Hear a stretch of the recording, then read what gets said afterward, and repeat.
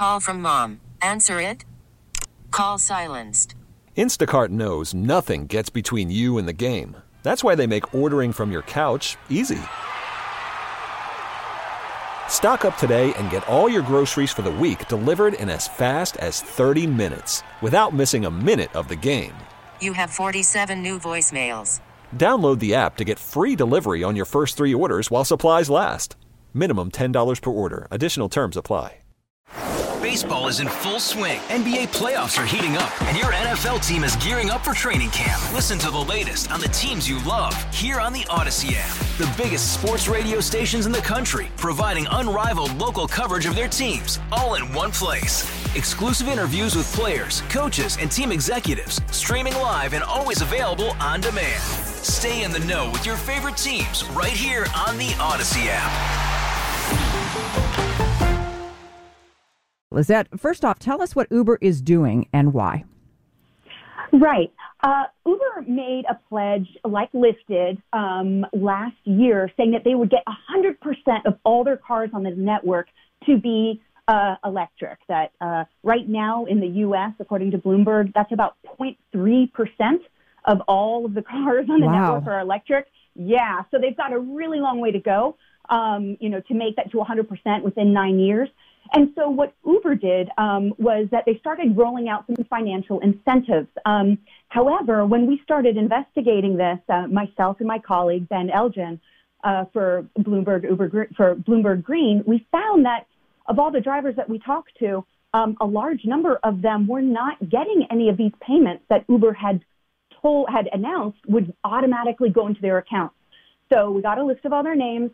We brought it to Uber. Uber investigated, and they found that they had made an error. And so they have paid all of those drivers. One driver was out over $1,100. Wow. So how much do the drivers get for driving electric cars? Great question. They get $1 automatically for every single trip. Now, for someone that just does it casually, maybe a couple times a week, maybe it doesn't make that big of a deal. Maybe it's not that big of a deal. But because this was supposed to be paid out starting in September, retroactively, this adds up to a lot. And what did they say about the glitch, about why it happened? They said it was a technical error. Okay, nothing more than that. We did ask. We want to know how many drivers were affected and how much money had been paid out retroactively, but they declined to share those numbers with us. What are the drivers saying about how Uber handled the problem?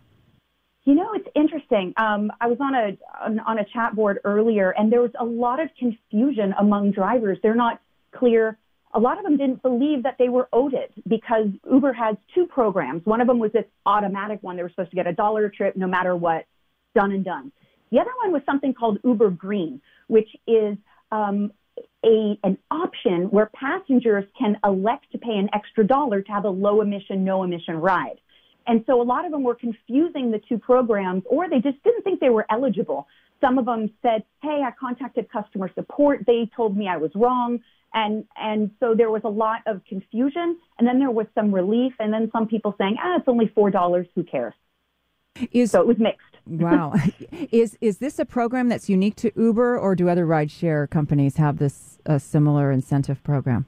It is unique to Uber. Lyft at this time does not have any financial incentives to encourage their drivers to get electric vehicles. As you know, electric vehicles still are significantly more expensive than their gas counterparts. And so this is part of an overall program to reduce the that ride-hailing companies half of all ride-hailing in the U.S. actually displace other forms of transit, like public transit, walking, biking, or trips that otherwise wouldn't have happened. So what we see is a much bigger impact on the climate and on greenhouse gas emissions. What happened without they had introduced over a decade ago. All-star closer Kenley Jansen, we have a question. What's the best podcast of all time? Baseball isn't boring, baby. I'm Rob Bradford, and every single day I'm sitting down with the biggest names to show you this great game is the greatest game. It's my podcast. It's my passion. It's a cause I started more than 2 years ago and is now the most prolific national daily baseball pod there is. Another fact. So jump aboard the BIB Express. Follow and listen to Baseball Isn't Boring, presented by Wasabi Hot Cloud Storage on the free Odyssey app or wherever you get your podcasts.